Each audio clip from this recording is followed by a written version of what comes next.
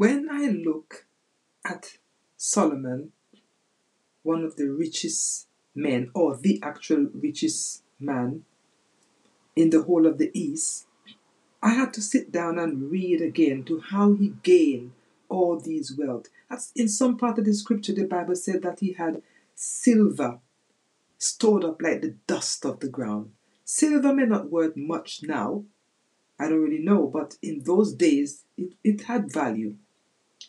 But Solomon, he was told how his servant looked.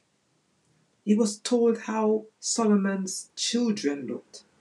And the Queen of Sheba came to visit, and she literally fainted when she saw how his servant looked and what they were eating out of, because of how wealthy Solomon was.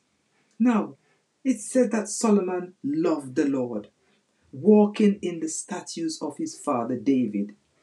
And then it tells you that God appeared to Solomon in a dream and said to him, "Ask what I shall give you." And Solomon asked for wisdom. Praise God.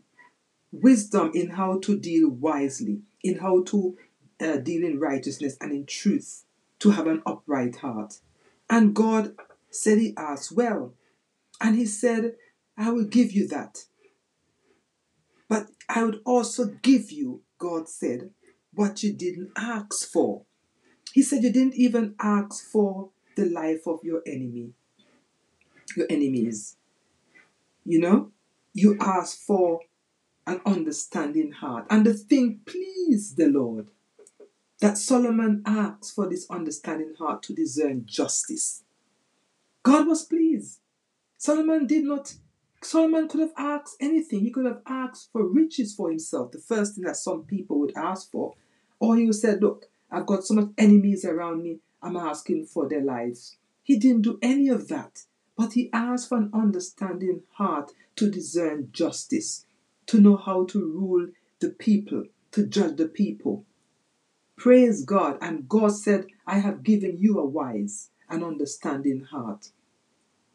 And also the things that you haven't asked for, I'm giving it to you, wealth." You see? So this is the key for all of us, to always look for the wisdom of God. Look for the wisdom of God. Ask for the wisdom of God, because we need the wisdom of God in order how to manage well. Because I'm telling you, if some people get wealth, it will destroy them. I have heard so many people, Christians do say, if they won the lottery, they'll do this, they'll sit down and they'll live off the interest. They'll never work again. And all of that. That sounds like that rich fool.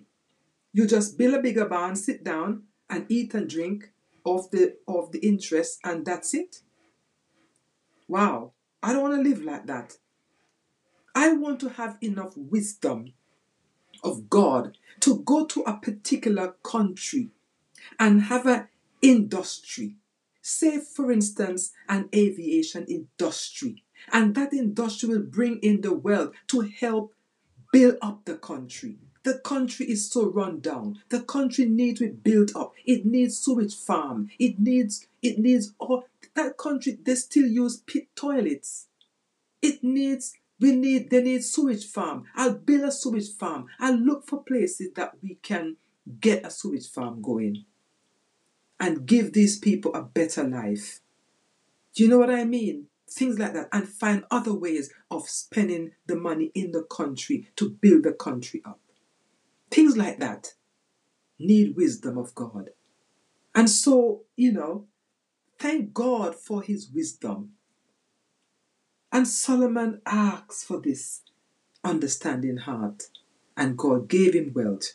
We need to take a leaf from Solomon or advice from Solomon and do the same, and ask for wisdom so that we can do the things that God would have us do. Praise God. So until next time, he who have ears to hear, let him hear what the Spirit says to the church.